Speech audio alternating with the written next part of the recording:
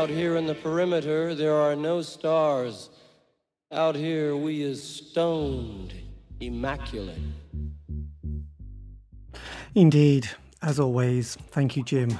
Hello and welcome. This is the C86 show. This is David Eastaugh, always playing the finest in indie pop, and sometimes beyond, and sometimes before. Anyway, as you know, or you might know, we always like a special guest. This week it is going to be the turn of Derek Parker, who I interviewed a couple of months ago to find out more about life, love, poetry, and all that other groovy sort of stuff. He was the front man in the indie band The Raw Herbs, once signed to the Medium Cool record label back in the day, having classic singles like Don't Bury Me Yet. Anyway, this is the interview, and after about 5 minutes of chin chat and exciting rap, I started talking about my love of Husker Du and that period in 1987 when I went to see them live and was hoping to catch them at Glastonbury that same year because they were going to be playing, but I didn't realise it was going to be Friday afternoon and I hadn't got there in time, but I missed them. And Derek had a story about that and he's going to tell us now. Derek, it's over to you. Enjoy the interview. You know, the Raw Herbs were meant to be the first band on the first stage at the first slot in the Glastonbury 87. My God. It wasn't, I think it was just like, fuck that, really. Well, that was, yeah. But really, I probably regret that now. Yes, yes. Because apart from anything else, it's just a bonus, and then you can just spend the weekend at Glastonbury. You know? Yes. Yeah. Well, it was quite something in those days. You know, it was quite. It still is, really. I mean, it's. But it was quite. It was quite rough back in the travelling community, and you know, because there wasn't any kind of wall and sort of tickets particularly being passed around. So it was kind of a bit of a. I was a bit intimidated, to be honest. There was a lot of people trying to sell me quite a lot of heavy drugs. I just remember walking through it and thinking, my God, this is like nothing I've ever experienced. And it was quite intimidating. There was a lot of people out of their heads on motorbikes whizzing around looking like they were... I went to the Reading Rock Festival in 1979 with my cousin. I was young, I was 14, and... you know, we ended up getting in a fight with some Hells Angels and stuff, and it was really, really rough. And it was because of punk, it had gotten. I mean, because it was essentially a rock festival, yes, you know, with rock bands, you know. But there were some magic moments. But Peter Gabriel headlined. The Police headlined the first night, and they had just released 2 singles at the time. Oh, and they were all dressed in like army fatigues and stuff. Right, because I know that in '79, John Peel, he had a session with the Police, which he'd quite liked because he'd seen them in Holland at a festival and thought they were okay. His producer, John Waters, thought it was a big mistake and they should have never done it or never had them on, but it was one of those ones because, you know, Police became the Police and Sting became Stingo, so it was tricky. It was one of those things. But look, so going with your musical journey then, did you, with the Raw Herbs, because the way I've constructed it in my brain, indie pop sort of was from 83 to 87, which was the years of the Smiths, basically. But you came along at that kind of moment where the party was definitely changing from what remember, and also talking to a lot of bands, was that things started to alter quite a lot. So what was your musical journey as a youth? You know, like what were you growing up listening to? Because obviously if you went to Reading in 40 years ago, which was a bit frightening. Good God, yeah. Yeah, so what was your sort of, were you into the kind of the usual glam, or were you even before that? I mean, as a boy, because I like personally, I got my first like group just with some friends, and they couldn't play, so we just went and bought some drums and a bass, and I taught the bass player to play the bass, and we worked out how to play the drums, and we just like went and got some gigs around like Scotland, and but I ended up just being in lots of bands until Postcard, and it was the C81 cassette that came with the NME. Yes.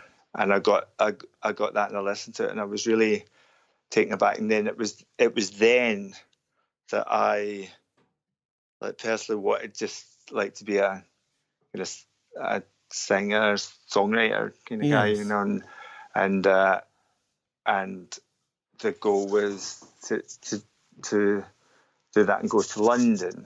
Yes. So what part of Scotland were you based in or living in at the time? Well, I was by that time I was living down here. Right. I moved about a bit, but I'm from just outside Glasgow. Yes. From having spoke to a lot of indie bands from Scotland, there was a huge music scene, wasn't there? There was just like, it wasn't just the Skids and the Bay City Rollers. Everything was kind of exploding. Oh, no. You know, no, there was the Alex Harvey band who we all loved, even though they kind of were quite intimidating just to listen to, let alone watch. So, Alex Harvey, I mean, he was so creative and artistic, and I almost like more akin to Marquis Smith. Yeah, Alex Harvey, because he was a guy on his own. He wasn't accepted as he was a tough guy, but he was definitely an abstract guy in the same way that Ian Dury was, you know, and he was writing those very unusual songs, and they were doing like Jacques Brel covers in the Glasgow kind of vernacular. Yeah.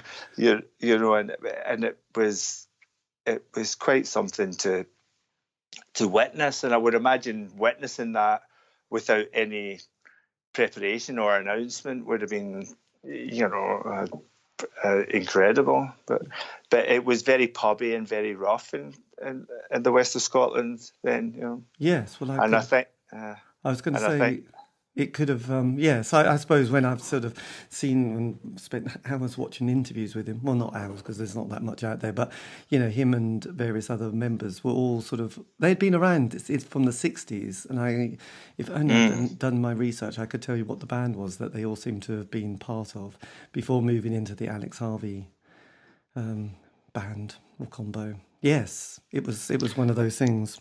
But yes, he did have a big influence because having sort of, you know, being one of those kids who watched Top of the Pops religiously on a Thursday, me too. You got the usual stuff, and then occasionally you got something which just made you think, that's a little bit. I think in 1979 though, I always remember 79 because I ended up getting like 3 paper rounds because just to fund my kind of obsession with 45 single records.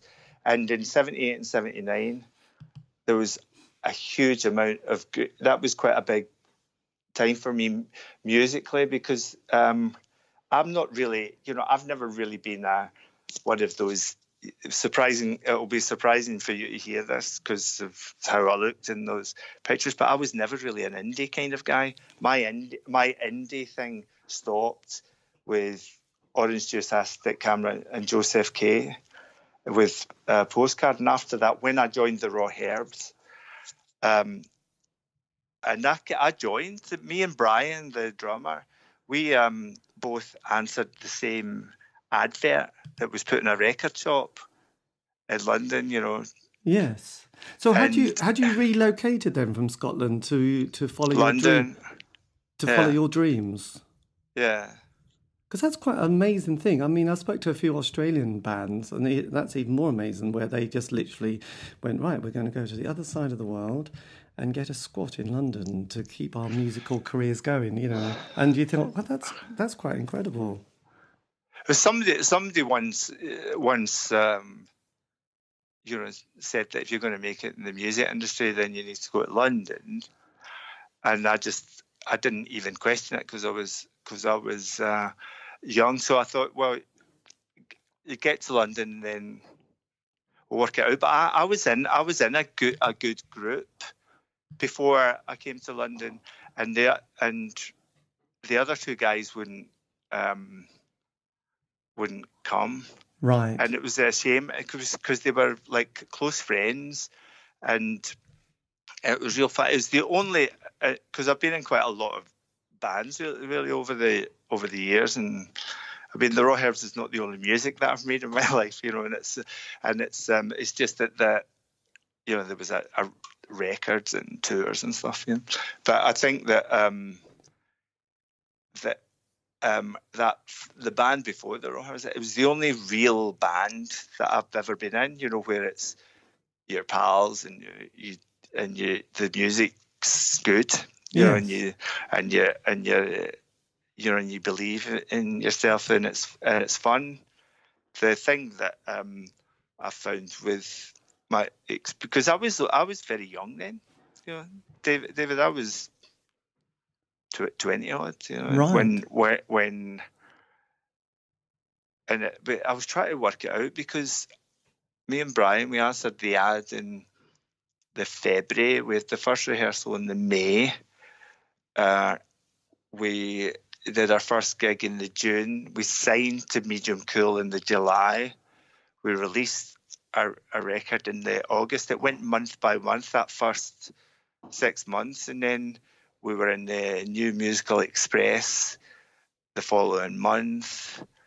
And then I don't know, and we were playing at all the kind of indie clubs in London. There was a place called The Room at the Top, I think it was called, and that's where. Was that Alan McGee's, or was that? He was always around, and the two guys that not me and Brian, the two other guys, they were in a group that almost signed Creation, I think, and they were called the Trees, so they knew those guys, and then it was just those two, and they put in two ads, one for a drummer and one for a singer, guitar playing guy who could write some songs, you know. Yes, and I read it and I thought that sounds like me, you know. That's definitely yes, because I think Alan McGee, God, someone will go, God, does he not know anything? But was he the Living Room? Didn't he? He did a club at somewhere. That's right. That's the one. That's the one. I think that was. I don't know. I wasn't paying that much attention to it at the time, and because after a Postcard stopped, I didn't know any indie bands, and when I met the two guys, Kevin and Arch, they just were talking about, you know, all these groups, and there was a pub that we used to go to in East London, and when the first night that we all went there, they were going, "That's that guy from," and I was like, I don't know any of these groups, and I really haven't listened to that kind of. I hadn't listened to John Peel since the Orange Juice thing, and I'd been really just. I've been visiting jazz clubs and getting into that kind of music, which sounds really unusual. But the two guys, Kevin and Arch, they were a bit older than us, and they had this vision that they were gonna, and I had some ideas, and all those songs, the first songs came out quite quickly. Yeah, so you managed to get a sound, because what I found with most bands, they have this kind of 5-year narrative where they get together, they sort of rehearse for about 12 months, mainly because they're unemployed, or the Job Seekers Allowance or Enterprise Allowance, which we loved back in the 80s. And then, John Peel would pick up the single, and then he would give them they'd get a session, and that would give them that bounce to the next, they'd get more gigs kind of around the country, so they weren't just playing in front of their friends, family, and anybody else they could emotionally blackmail to see. And then they get that first album. So things were going well, and then it was often the second, if not third album, and it was often the other thing that killed most bands if they ever did America, but that was that next stage. But you obviously got your sound and style together very quickly. But it's really odd, because I experienced it, and a lot of it happened very quickly. And even before, the first single was actually a flexi-disc single, because we didn't have enough money to get one, like a hard one, you know. Yes. So we just put 2 tracks on a flexi disc. This was for that Medium Cool record label. Was this Old Joe, and was that the tracks Old Joe and That's How It Is? The track, which were demos. Right. And that was part of that. All those songs were you came out very quickly, you know. Yes. And then what happened? I mean, I sat round at Andy Wake's flat in Brockley, and we just sat there licking stickers and making the sleeves for the flexi discs, and you know, you were poisoned at the end of it with like the same stuff that and then putting them in boxes, and then they went into the real record shops, you know, and yes. got in the music papers, and all the kind of little reviews all had these pictures of us, so people knew who we were, like, really quickly. Yeah, and also from seeing all those cut-ins that you've got out there and all the gigs, you were playing with some of the other great indie bands of the time, which you probably didn't appreciate. All of them, but like the Sidleys and the Chesterfields and the Railway Children, and you know, I see these kind of old posters which are fantastic classics, aren't they? And you know, I thought, God, the Sidleys, and you were on the same record label as them as well, so you must have kept bumping into each other at all these kind of small clubs around the country. Well, yeah, but we were all. I was on the same record label as the Sidleys, and I toured with them, you know, and but I used to say hello to them, and not that, you know, I'm not an unfriendly person, and that was it. And we never really had a chat. I think the other 2 guys knew them quite well, and yes. But we did shows with like the House of Love in those days, and the Stone Roses, and so there was a lot of other groups that went on to be very successful. You know, the Farm, the Ocean Colour scene. It was just, you know, there was a lot of groups that were.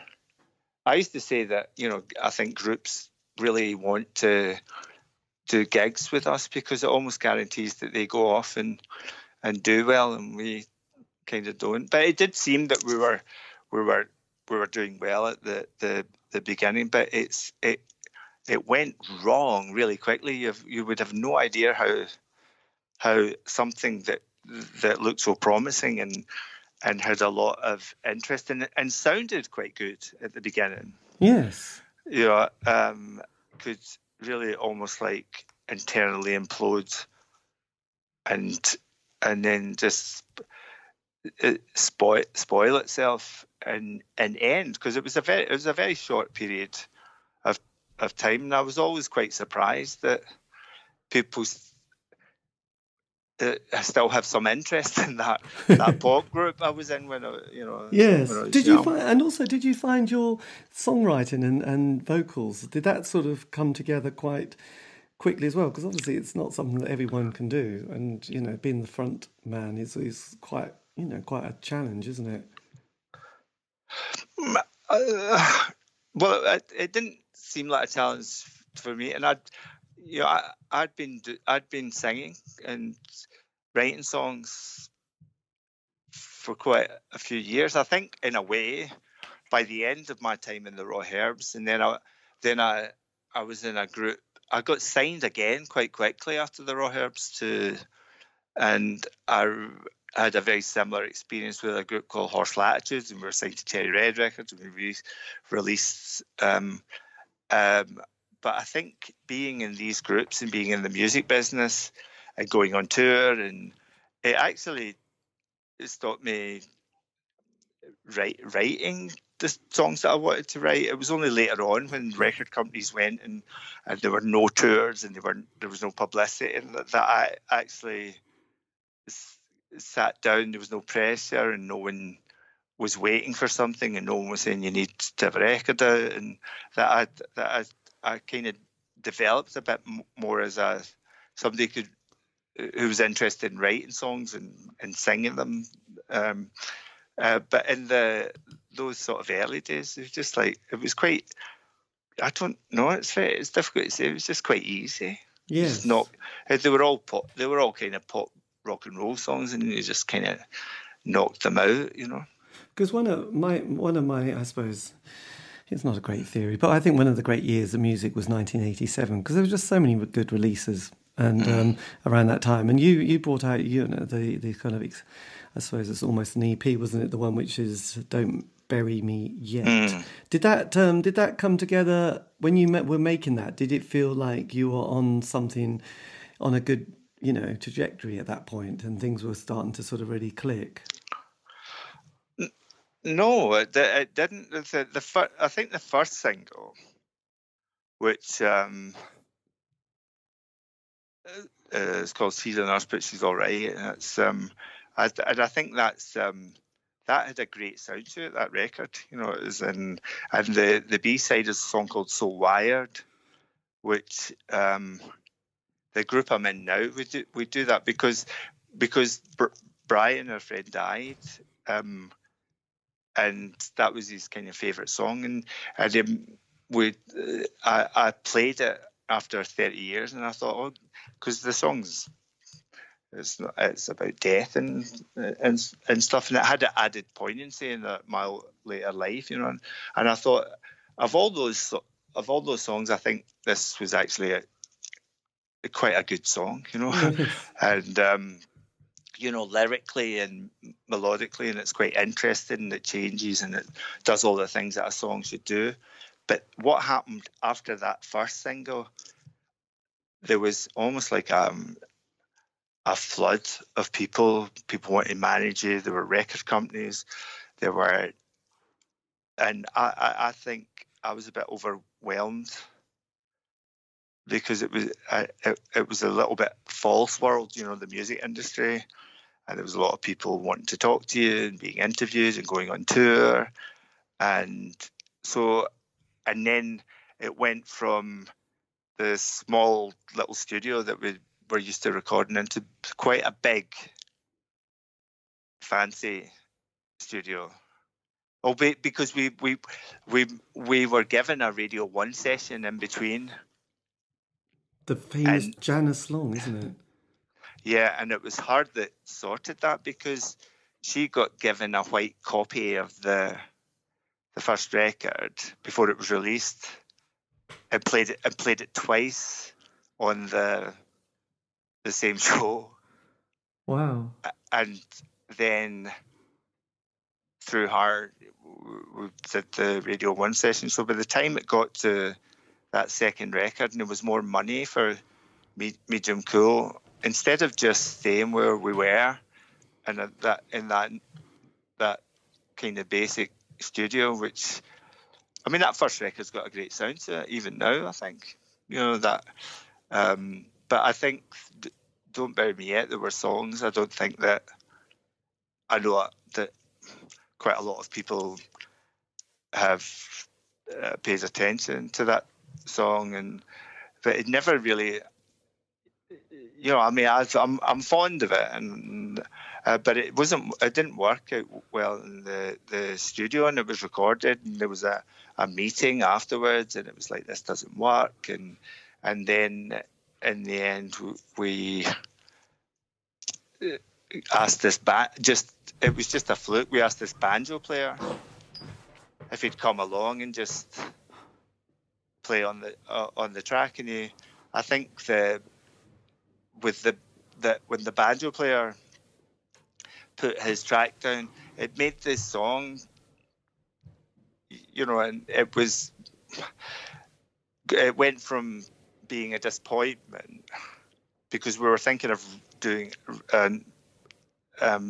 forgetting about it and using another song as a single, and that I felt there was too much thinking going on around this band, and I couldn't work it out. It's just like, why don't you just let it release any song? It doesn't matter if it's a a big record or not, but the banjo player sort of made the record, Yeah. and it had a good B side. I think there was a song that I wrote called "I'm Falling Down," and I put some strings. We put some strings on it, and so in the studio, because I was still only 21, 22 then, and I was starting to enjoy it a wee bit more. You know, I liked being in the studio, and I liked the texture of sound. I liked hearing that. Then you could understand. I learned that I wasn't a very good singer then. I had to, you know, you know, I had a lot to kind of learn, and we had a producer, yeah, who's a friend of mine to this day, and he taught me a lot in the studio. But I think it was still a strange experience. Then it wasn't like a band of brothers were going to conquer the world. It was still very fragile because some of the music wasn't very good, and some of it you could see flashes of, you know, those kind of magic moments that you want. You know? Yes. But there was this continued interest that kept getting bigger, and you know, we were doing interviews for the music papers and radio shows, and looking back, I can remember going into London I live in East London, and I went on the tube train, and I came out of Leicester Square Station, and there was this massive poster of these groups, and there was a huge picture of me on the poster as I came out of Leicester Square Station. I went, oh my God, look at that. And the funny thing is, which is quite amusing, the clothes that I was wearing that day that I went into London, I was wearing the exact same clothes in the poster, and I was standing in front of it, and I was thinking, this looks a bit funny. I'm just, and then I went up to the Virgin Megastore, and as I walked in, they were playing the record that was out. My God. As I walked in, and I was thinking, and then someone recognised me, and it just was starting to look a bit like that, you know, and people writing you fan letters and stuff. And, I mean, it really was bizarre for a short period of time, you know. Yes, well, absolutely. So then, I mean, was the band never kind of a stable entity? Well, it started off like promising. But the more people that got involved, and I think the other two guys were quite immersed in the whole idea of the music industry, and so they were the more people that became involved, you know, managers and advisors and stuff. That's when you know, there was a lot of people in the studio and suggesting things, and whereas the first records, there was nobody about. You know, you just went in there and played the thing, and it sounded fresh, and you just felt good about it. You know, but there was a lot of people involved. Yes, and you know, I didn't like that. I mean, I didn't like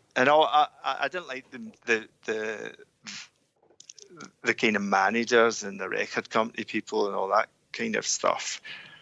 And I also felt a bit self-conscious about being Scottish, because I just, you know, you get all these guys going, saying that you're this and you're going to be something, and they were always about 15 years older than me, and they had like ponytails and like Gucci jackets, and you know, it's not quite, you know what, son, I'm gonna make you a star. You know, it wasn't quite that, but it wasn't far away from that. Yeah, how weird. And that was within like a year. Yeah. And I was like, what's going on? But in between, there were great moments. Like we did a gig with McCarthy, and I adored McCarthy, and Brian, the drummer, knew Malcolm, and Malcolm was just like this wee shy English kind of indie guy that wrote these songs. Do you know that group, McCarthy? Yes, well, they're one of those bands a bit like the Bodines who were just phenomenal. And I just remember watching him. We were doing that gig, and he was obviously so shy, he didn't want to talk to me, and I was, I really wanted to talk to him, and he ended up giving up music to go and look after his mum, and I just thought, I love this guy, And was that Malcolm from McCarthy? Yeah. Yes, I know. And I remember coming out, when the concert, and it was at one of the universities in London, and walking on stage, and there were hundreds and hundreds of people, and it was packed, and there were people shouting my name and stuff, and I was like, oh my God, what's going on? Yes. So did you have a moment with the band, the Raw Herbs, where you all sat down and said, we're not going to continue this? I just wondered if there was, if it had been building, or whether it was just one of those. No, it went. Like, you'd think if you had a group, you'd spent a bit more time together, and you'd have this vision, and you'd be working on songs. But the first lot of all of the songs came out kind of quickly. I think I only brought one song with me, but they were all kind of, it was all written, all done from the scratch, Yes. And we sat down and we'd all just met each other and just thought of a name, and then released a record, and it did well, and then the first time you see your picture in the music papers, and it's like all very exciting, and then you're, there was always something that kind of made it bigger. There was being played on the radio, and then having a record in the charts, and doing larger shows, but I think there was too much of that and not enough, because a band really, you need to, and I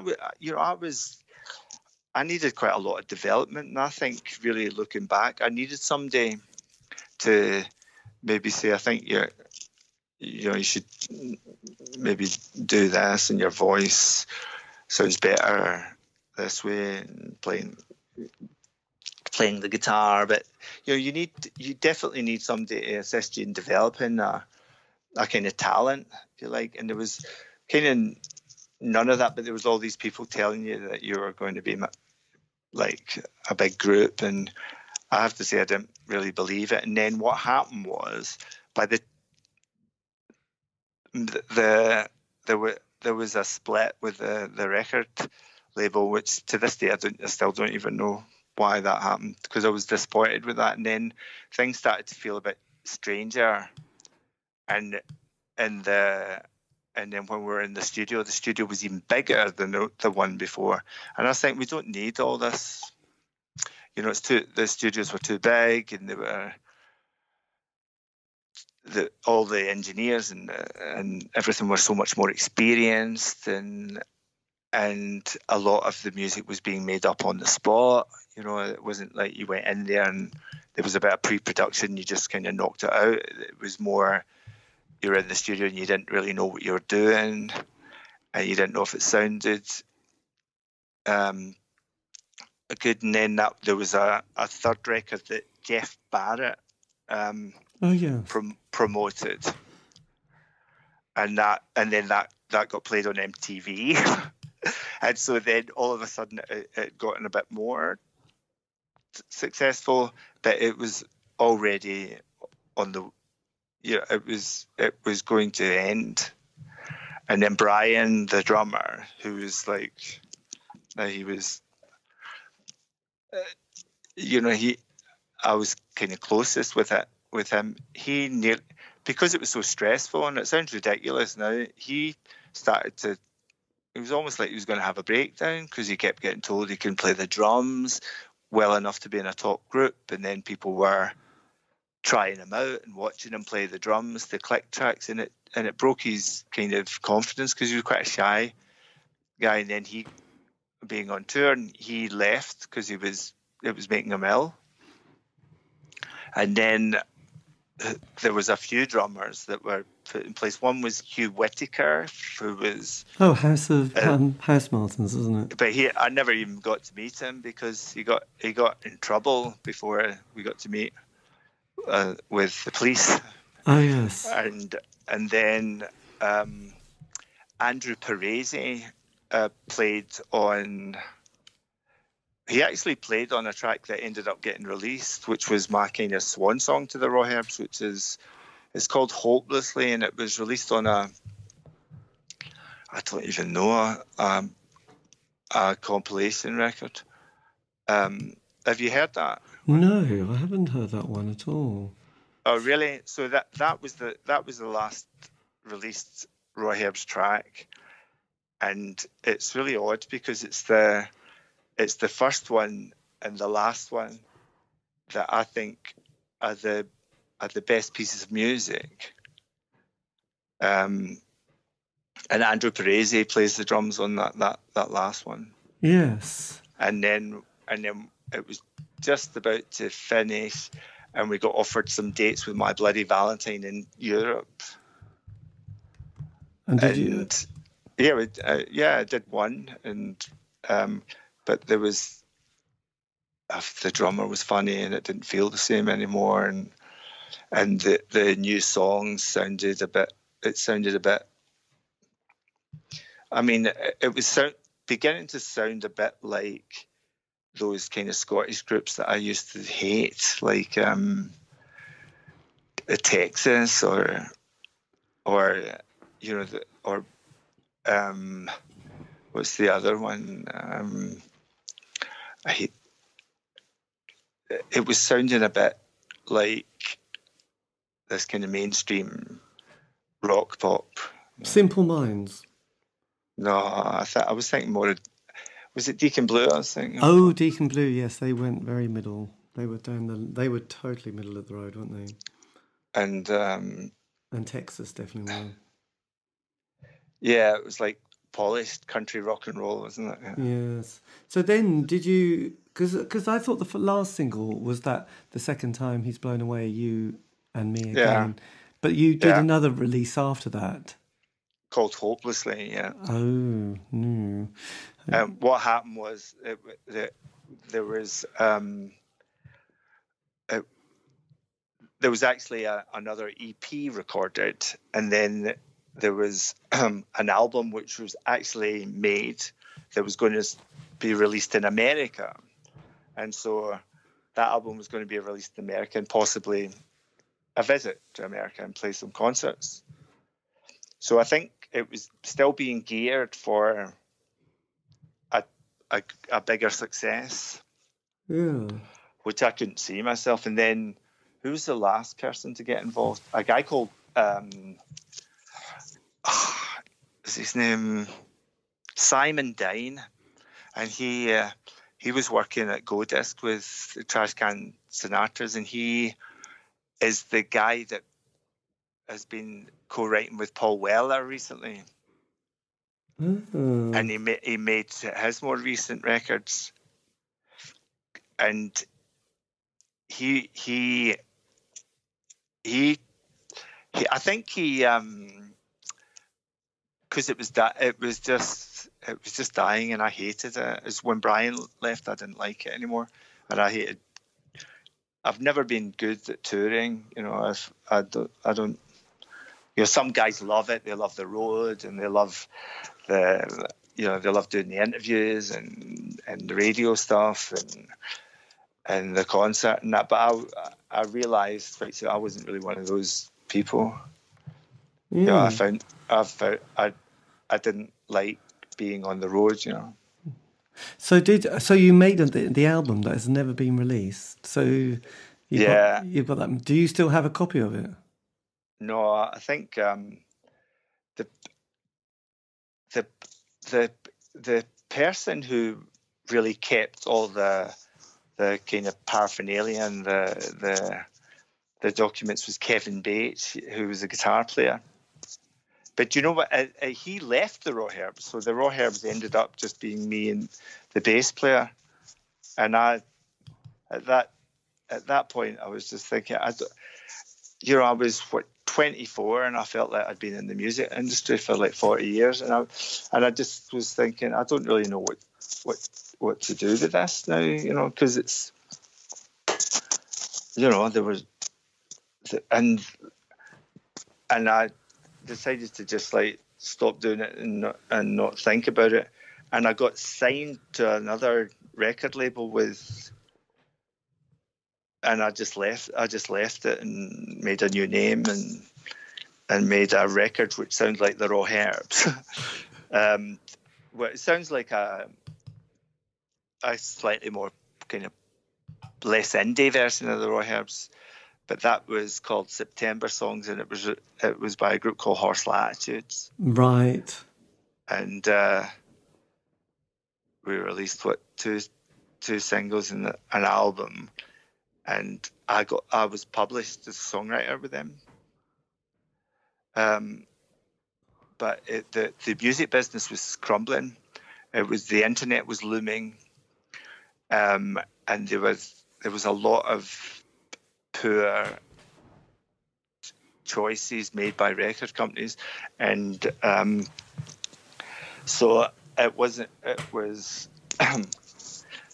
the whole thing was just kind of dying, and when that group ended, I got another group together with my like friends, which was, I think, just a better version of that kind of country rock. We had like a really good guitar player, and there were 4-part harmonies, and it was a bit more polished. And we nearly got signed to EMI, and we almost signed it, but it just didn't happen. And then that EMI crumbled, and it changed into something else. And then I stopped. I couldn't stand the music and the pop music, and I stopped doing it for a little while and became an actor. Yes, God. So that was it. Your is it the Horse Latitude was your last?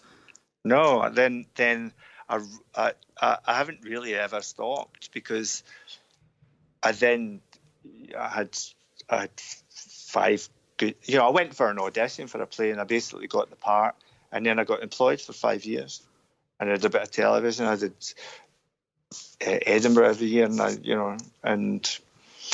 I had a bit of success there, and it took my mind off music.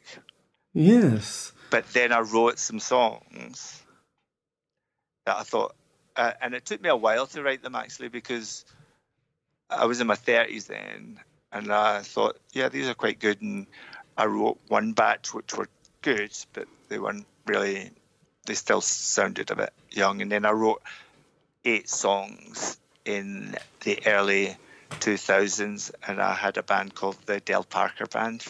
It's a terrible name, which is my name, and we were about to make an album. We had one track released on a compilation record, and that was all, going quite well. And then I became a father, and I didn't write a song for 8 years. Right. My God. So does that mean that you're back almost wanting to do songs again? Well, I have a band again, which is really soon, because what happened was Brian died, and which was a shock. The drummer from the Raw Herbs. Yes, I saw that he died 2011 from deep vein thrombosis, which is absolutely hideous. Yeah, it was really horrendous. And then after he died, Andy Wake, who is the guy that started Medium Cool Records, who I'd gotten quite close with because his son was born the same year as my son. And then he had a heart attack and has now got a really severe hypoxic brain injury and is wheelchair bound and very, very brain damaged.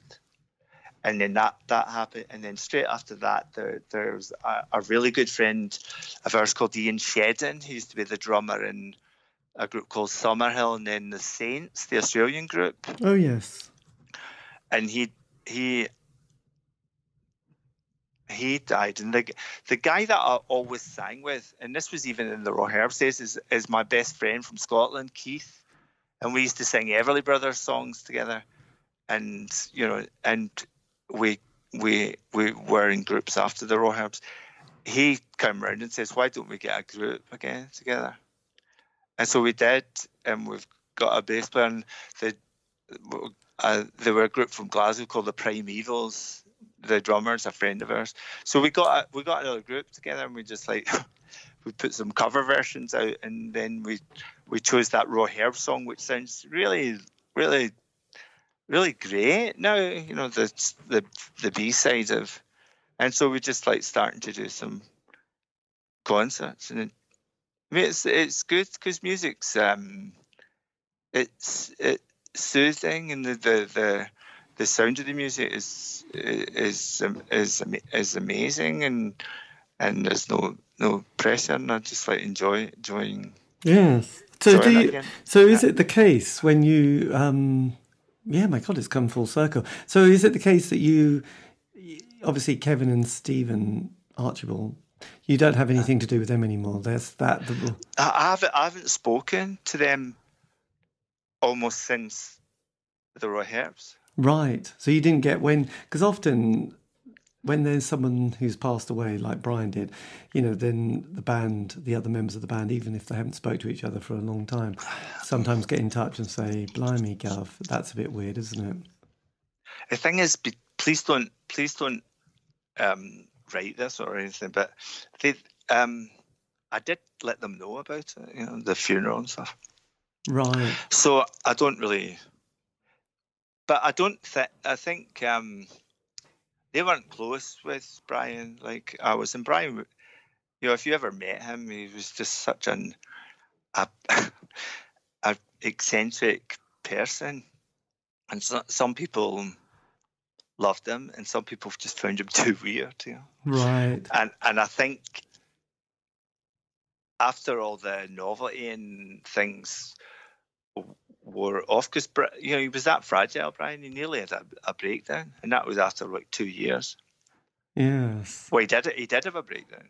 It was me that told him to leave the Raw Herbs, sitting in a tennis club in Sutton on a Saturday afternoon that was closed. Had to break into it because he was just. We were in the recording studio, and things were really tense, and it was one of those Spinal Tap moments. Things are not going well. What's the matter? The drummer can't play, and then people putting all this pressure on, and and that was I can't remember what session it was, but yeah, and then there was people, who were arriving. What's the matter? Why is it not going well? And it was like, oh my God, what is this? It's like, we're not the Beatles. What is? It was really kind of strange time. And then I went for a walk with Brian, and I took him at that part, and he said, I can't do this, and I said, well, don't do it. Yes, well, don't do it. I mean, we were 23 years old and felt like we'd been doing it far too long by then. It's crazy. And I said, just go back, put any old track down, and go and watch West Ham this afternoon. And that's what he did. And that was the end. That was the end of it. Yes. Well, he did one more concert, which was, I think, on the Tuesday after the recording session, and there was some somebody somewhere thought that third record would get on top of the Pops, you know. Yes. So they made I think they made a promo film, which was a video which was to be which got shown on telly, but that was filmed. Do you know Waterloo Station? Vaguely. There's a big roundabout there and a massive IMAX 3D kind of cinema, which they use in all the movies. But opposite, there's a church, a very famous old London church, and underneath there's a crypt, and it's obviously not used anymore, or else we went and made this video for that third single in the crypt where they used to put all the bodies, and an independent filmmaker used it as a project for, I think, the end of their a degree or something. Yes, my God. It's a mysterious world. So who keeps the fan site? You've got the Raw Herbs fan site, haven't you? Which is there's a guy in Wales who, I mean, it's so unusual. When we used to do concerts, there were people who used to follow us all over the country and stuff, and real fans, and it used to be girls used to write me fan letters, and it was really quite. Yes, it was bizarre and not bizarre. It was really, I don't know. It was because when I started writing songs, I was just thinking, it might go. I didn't think that, because there was a lot of glamour to that group very kind of quickly. You're going on photo shoots and doing videos and get your picture in the paper and doing radio shows, and people were recognizing you, and that was within just a few months. Yeah, that's amazing. And you did a tribute gig for Brian? Was this just you? Did, yeah. Was it just you and some other friends, but not members of the old band? Yeah, it's just me and some guys who played in Horse Latches and guys who'd played with Brian in other groups. Right. So he was in the June Brides and a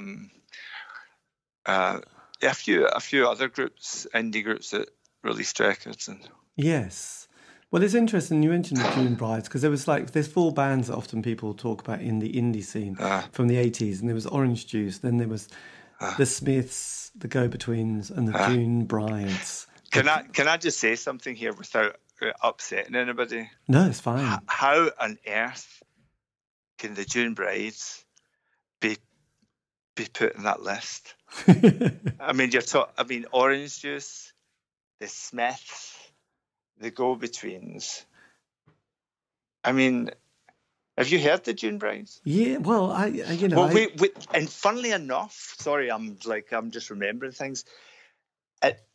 When the Raw Herbs were starting to do very well, we did these kind of mini tours where you didn't go on 20 dates or something. You did 8 dates, and then you'd have a short break and then do another 8. And the guy who was organising our gigs, because we had somebody doing the press and somebody doing the concerts and somebody managing this, and he would have us go to Exeter, then Manchester following night, then Cardiff, then Liverpool. And I was thinking, can't you work your way up the country? Because we were passing the places that we were playing the following night to travel 300 miles away. It was yes, I can... not loads of fun, No, I think touring eventually kills most bands, even though the 2 hours on stage is great. It's the rest of the time which often makes most people go a bit crazy.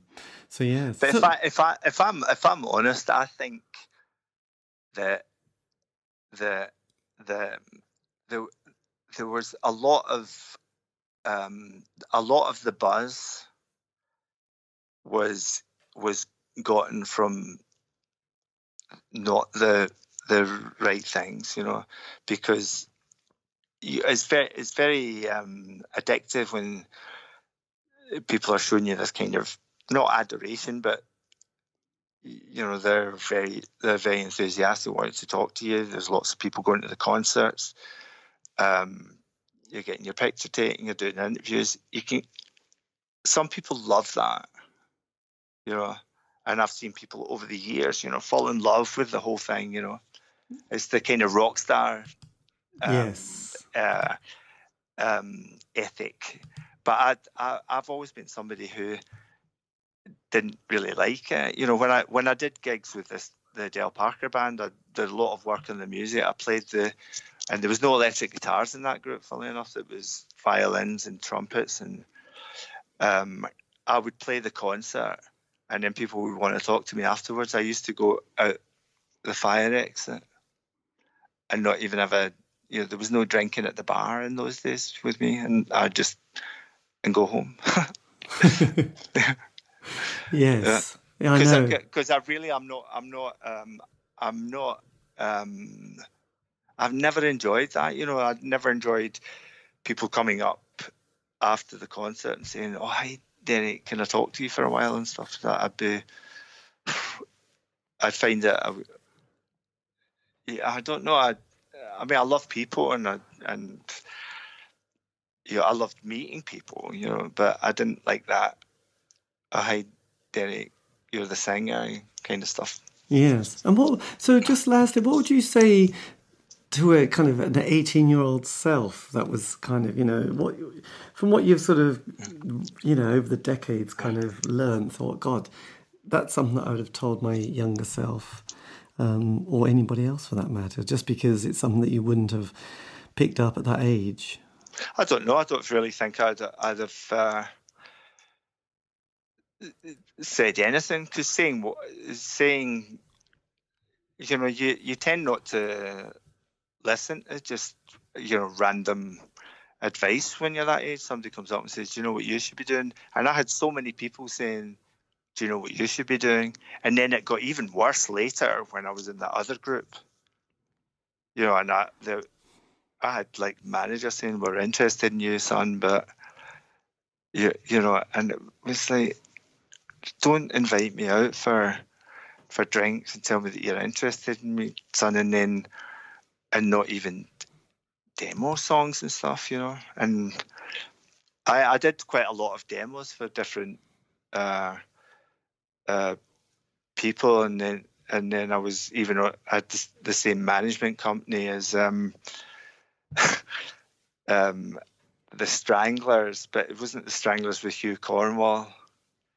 It was when he's gone, and the other group were the Counterfeit Rolling Stones, and I was just thinking, oh my God, what's it all come to? And we did a tour with the Counterfeit Stones. That must have been strange.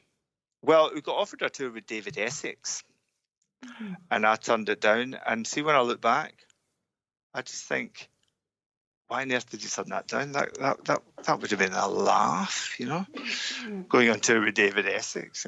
This is true. This is. I'd rather go on tour with David Essex than go on tour with Ocean Colour Scene or the House of Love.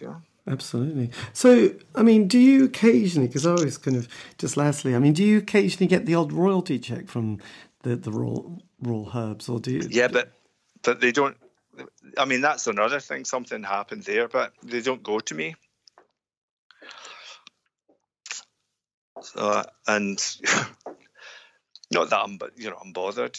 But occasionally, like a song, there was a song used in a German advert, and there was quite a lot of money again. And in fairness, I get contacted. Yes. But the thing is, it doesn't really matter, and there's not. If there was huge amounts of money, then there would have to be a sit down somewhere, or even lawyers involved. But it doesn't really matter. You know, it was an indie group that did well for a short period of time, and wrote a couple of songs that you know, 2 or 3 in particular that people really liked. Yes. And I think the concerts, especially the early concerts, because we did a lot of shows, and when I think we were quite enthusiastic, you know, and I was, you know, meeting Brian Alexis for me is one of the best moments in my life, you know, because he's, you know, and that's no disrespect to the other guys, but they were a bit older and a bit more sensible and a bit more serious, you know. Yes. Well, but Brian was, it's hard to describe him, yeah. He used to like speak, sometimes he just used to speak to everybody in like a cat. But he was carrying it off, and he was being quite serious, and people were just like, who is this guy meowing at me all the time? and then he would do things like, we'd be having a rehearsal, and it would be for a concert, and would be quite an important, and the phone would ring, and I'd pick up the phone and I'd go, oh, hi Derek, it's Brian, you know, I'm really sorry I can't make the rehearsal tonight. You go, oh, what about, and you go, no, I'm really, really sorry. Put the phone down, and then 5 minutes later the front door would ring, and he cut, because we had a house, and it was a rehearsal house, you know, like the Beatles, they all put their key in the door and they all come in, and yes, they all live in the same house. Well, it was a house that was like Raw Herb's house, and that had the drum kit. It was all set up. There was recording stuff, and guitars were there, and there was a PA, and so that's what we used to do. We just turn up for rehearsal with in that house, and then the door would knock, and Brian would arrive, and he'd go, hi, you know, and he'd go, sorry I'm a bit late, and come in and act like that phone call hadn't happened. And he'd go like, but you just rang a couple of minutes ago, and he went, no, that wasn't me, and it absolutely was him, and he would always deny it. And on the Janice Long session, he deliberately didn't play a snare drum on the Don't Bury Me Yet track, and pretended that it disappeared. And I was going, where's that snare gun? And he's going, oh, I don't know. And so everybody, all the engineers and that are on all the mics for the snare drum that disappeared, and he just did it because he thought it was quite funny, and I thought it was very funny. Yeah. Yes. God, what a thought. When was the last time you saw Brian? Well, it was the things he died on. I can't remember the day of the week it was. I'd arranged. I'd been in Sweden for a couple of years, and I'd come back, and I just wanted to. I hadn't seen him or my friend Keith for a while, and I wanted to see them, and I'd arranged to see him. It was like a kind of week after my next trip to Sweden, which was going to last a week, and then I found out on the Friday before the Tuesday that I was going to see him after maybe 3 years. So it was. We were friends, you know. So it was a lot easier after the Raw Herbs, because we used to go out for drinks and stuff and just hang out in Stratford, you know. Yes. And but I think I can't remember. Life seemed to be a bit more of a roller coaster then, but you know, I think life has always been a roller coaster for me, because I think it is still now. But yeah, I lost touch with not just like my friends here in East London, like everybody. I don't know if it's like a crisis you have in your 30s or something, you know, and I just shut myself away, and I didn't go out, and I didn't drink, and I just ate raw foods, and I read poetry, and I wrote some songs, and they were quite good ones, and I decided to get another group together. That's what happened. But I didn't see anybody, even my brothers, or, you know, my mother was a bit worried that I was like, my brother used to say that I was like Howard Hughes or something. You never saw him anymore. But I found that because I wrote 8 songs and they were very good, but the amount of focus and commitment it took to write 8 pop songs it was really, really, it was full time. Yes. Did they ever come out? No, I just demoed them. Yeah. Right. My God. So you've got all these things, Lots of songs tucked away somewhere that might. Yeah. Well, I don't think that. I mean, I'm now, a bit older, but I'm now, I've got a group with my friends, so we can do anything we want.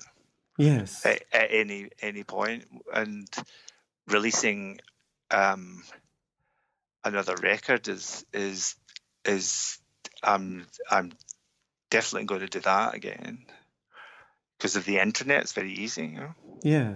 And I have like a SoundCloud account and so there's places that I put songs on. Yeah. So it's still going to all happen one day.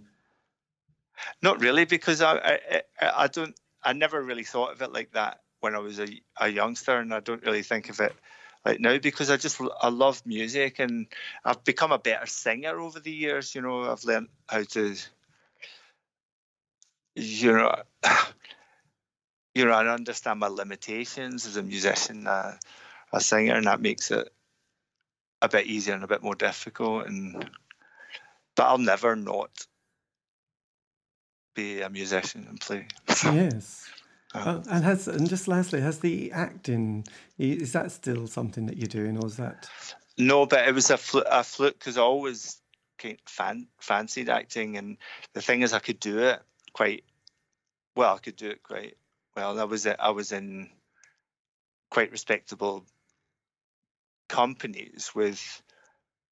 I mean, I remember. I think it was the 3rd play that I was in. I remember like meeting up with the ensemble actors, and I recognised all of them from BBC television dramas, and I was quite intimidated. I was like, "Oh my God!" And they were all talking like, "Hello, oh Derek, darling, how are you?" And the people really talk like that. They're all kissing me on the side of the cheek all the time. Excellent. And one of them came up and went, "And you're from Glasgow?" And asked if it was all right if they could touch me, because they'd never seen one before in real life talking about a Scottish person. That's I've never seen a real one, and like, could I just touch you? I was like, okay. We don't do things like that in Glasgow. It's like it's just all these really odd people. That was a bit weird. But I think, see, if you're weird, there's weird is weird. I met Kevin Rowland once. He's weird. And he's weird in a way that doesn't sit comfortably with you. But I met Julian Cope, and he's weird, but he's genuine. He's funny. It's that kind of thing. It's the same with acting. You've got all these unusual and different, eccentric, creative people, and with some bizarre ideas, but some of them are just like, it's great to meet people like that, Yes. Wow. And as long as what they're doing comes from an honest place, then I'd rather meet really unusual people that you're not going to meet that often than just a load of guys supporting Celtic, and in a pub in Glasgow, Yes, well, not that there's anything wrong with that. I mean, there's nothing wrong with anything you do in life, but it was great acting and meeting all those people, and I met Judi Dench, and it was great. I met quite a lot of British kind of character actors, and the plays out and always did quite well. And I made a short film for Channel 4. What was that called? It was called The Body. Oh. And it was just a short piece of me reciting stuff, and it was filmed in a proper television studio, you know, like with cameras that are on wheels, and they were doing like these shots of putting two cameras on my face and doing split screen stuff and explaining it all to me, and it was all very interesting. What amazing! Yes, my God. Well, Derek, this has been fantastic. So look. Yes, this is good. Well, I've got quite a bit there, actually. But thanks again. I mean, it's been amazing to hear your story. And also, you know, because a lot of those bands, I suppose, from that period, you know, were sort of really, you know, it was that kind of the essence, you know, I suppose it was just underneath the kind of the Smiths and people like that, wasn't it? A lot of it was like the Sidleys and the Chesterfields and other such bands, and you're thinking, wow, that's... But I because we did a lot of gigs with a lot of different people, the Sidleys and all that didn't really excite me too much, but playing with people like Cud, and there was an Irish band we played with once that had a song called How Much Is the Fish? What were they called? Stump. Oh, Stump. And yes. They were the concerts that I used to find interesting, you know, playing with the House of Love. I didn't like Guy Chadwick, but I became friends with Terry Bickers after he left the House of Love and I'd left the Raw Herbs and everything. We used to work in a cafe in Brighton together, and we became great pals, you know. Yes. It's just, but I think, you know, playing gigs with the House of Love, I talk to everybody, but I think Guy Chadwick doesn't really talk to anybody, and he had that here comes Guy, you know, it's a bit like, you know, and I didn't think they were very good, you know, I really didn't. Not like the Smiths were. The Smiths were special group. They were amazing. Yes, this is very true. Even Aztec Camera were amazing. Oh, really? In Orange Juice. But the House of Love, because they were being compared to they were like the new kind of Smiths size group, and I was thinking they're not good enough. Yes, they had a couple of very instantly catchy singles, but then yes, it's a tricky one, isn't it? The Smiths had just killer song after killer song. It was non-stop, and they were all interesting. And Morrissey has got because the Raw Herbs were busy then, and I used to get a lot of taxis. And I used to get in the taxi, and the guy would go, "Oh, right, mate, you're a musician playing a guitar." Yeah, I had music, you know, all that sort of typical London cabbie. And he goes, "I like a bit of music myself, you know." And I'd say, like, "What kind of music do you like?" And he go, "Oh, I love everything. I love everything I really like, except that fucking Morrissey. I fucking hate him. The Smiths is fucking miserable, you know." And I used to just think, well done, Morrissey. It's like, and the amount of guys that used to do that, and I thought, what a compliment. Well, it's interesting because I remember at the time being obsessed because all those lyrics and all those and the music as well, and I didn't know anybody who else liked them at the time. You know, it was kind of an odd relationship because, you know, when you're obsessed by somebody, but then it wasn't one of those bands you think, I don't really care, it doesn't matter. You know, but the Smiths just wound people up so much. It was but for, you know, and because it seemed they were called the Smiths, they looked like a quintessential indie group, but the quality of the songs, they were really amazing songs. Yes. And they were no weak points. I know. They were just one after another. It's amazing. But I better. Yes. Well, thank you, Derek. So look, I'll keep in touch, and when I put this out, I'll send you a link, and then you can listen to the podcast because these things often work like that. So, if you ever want, if you want to hear some newer music from me, I'd be glad to send you a few bits. Yeah, that would be fantastic. Actually, it'd be good to hear sort of because there's obviously, I mean, it's great that you've got your stuff. Some of the stuff, well, most of its stuff is actually on Spotify. Your Raw Herb stuff, isn't it? So, which is quite useful. So, yes, good. Dear old Spotify, it does have some good points. Except they deliberately misspelled the Horse Latitude's name so that the American group of the same name could because there's a more successful American group called Horse Latitudes. Right. Yeah. And they're not really allowed to do that. And so what Spotify did, because we only released one record, they put 2 T's in Latitudes for us and one for them. I think it's illegal, but I don't really care. Yeah, I know it's too tricky. But look, Derek, thank you ever so much, and I'll keep in touch. But that's been that's been amazing. It's been a pleasure talking with you, David. Thanks. No problem. And we worked out Skype. Hurrah! Skype. Lovely. Yeah, take care there, Derek. Thanks a lot again, and I'll keep in touch. Yeah, have a nice evening, David. You too. Take care, Derek. Thank you. Bye. Bye.